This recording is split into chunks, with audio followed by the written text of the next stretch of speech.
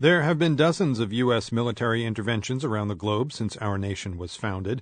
It started even before we were fully independent, with an invasion of what's now Canada in 1775 and a raid on the Bahamas in 1776. But when it comes to sending troops to foreign lands, we've got nothing on the British.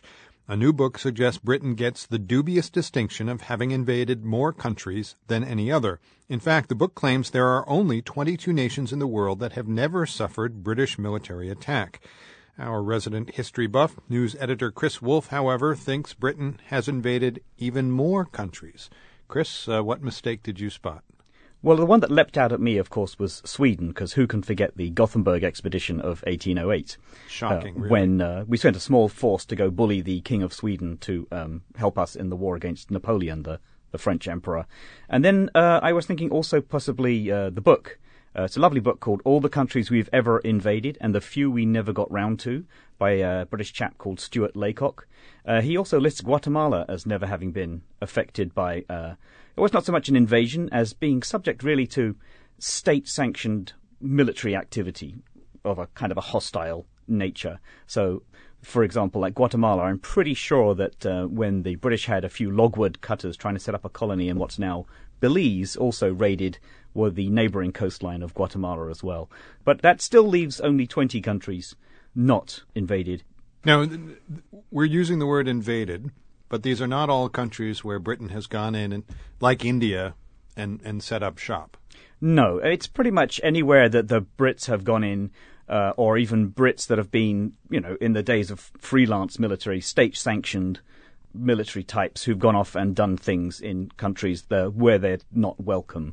For example, obviously we used to license privateers like Francis Drake to go and singe the King of Spain's beard wherever Spanish interests could be found by raiding all kinds of places in the Caribbean and even on the Pacific coast of South America.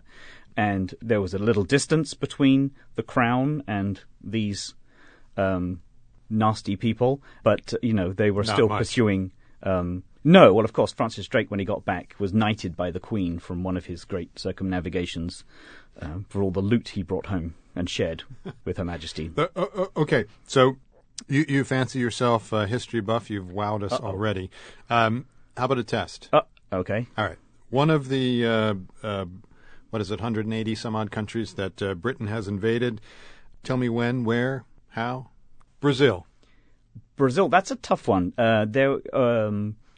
Stumped you. Not quite. Oh. Because there was a campaign in 1762 between Spain and Portugal where the British sent some forces to go and assist the Portuguese, Brazil then being a Portuguese colony, and the fighting stretched across what's now Uruguay and southern Brazil. Obviously, you could just say anything, and I have no idea. Well, if the listeners can come up with any challenges, then it would be great to hear them. How about South Africa? Well, South Africa, in several attacks when it was occupied by the Dutch. The Brits would try and take it and finally succeeded in 1796. And then, of course, it was occupied as a British colony for over 100 years, and there were several wars against the African people living there, and then the white settlers, the Dutch white settlers. The Brits had 3 wars with the Boers, as they were called. So which country has Britain invaded the most? Well, Ireland has probably suffered the longest continuous military occupation, over 700 years. It certainly wasn't a welcome presence for most of the people there. But the country that suffered the most repeated attacks is, of course, France, our nearest continental neighbour. And, of course, that's probably the source of the traditional animosity between the Brits and the French. Now, Chris, we're treating this a bit lightly in lieu of the book that just came out, but this is deadly serious business. It is, and of course, the Brits have a little pride in the accomplishments of their service personnel, much in the same way Americans do, and one always likes to think it's in a virtuous cause, but obviously that's not always the same memory that the people on the other end have. Just last year there was an investigation into the British counterinsurgency campaign in Kenya in the 1950s, and sadly documented all kinds of atrocities and abuses that sustain on any country. So yes, of course, one shouldn't take this too lightly. The world's Chris Woolf, as you can tell from the accent, a member of the British Empire. Thank you. You're welcome.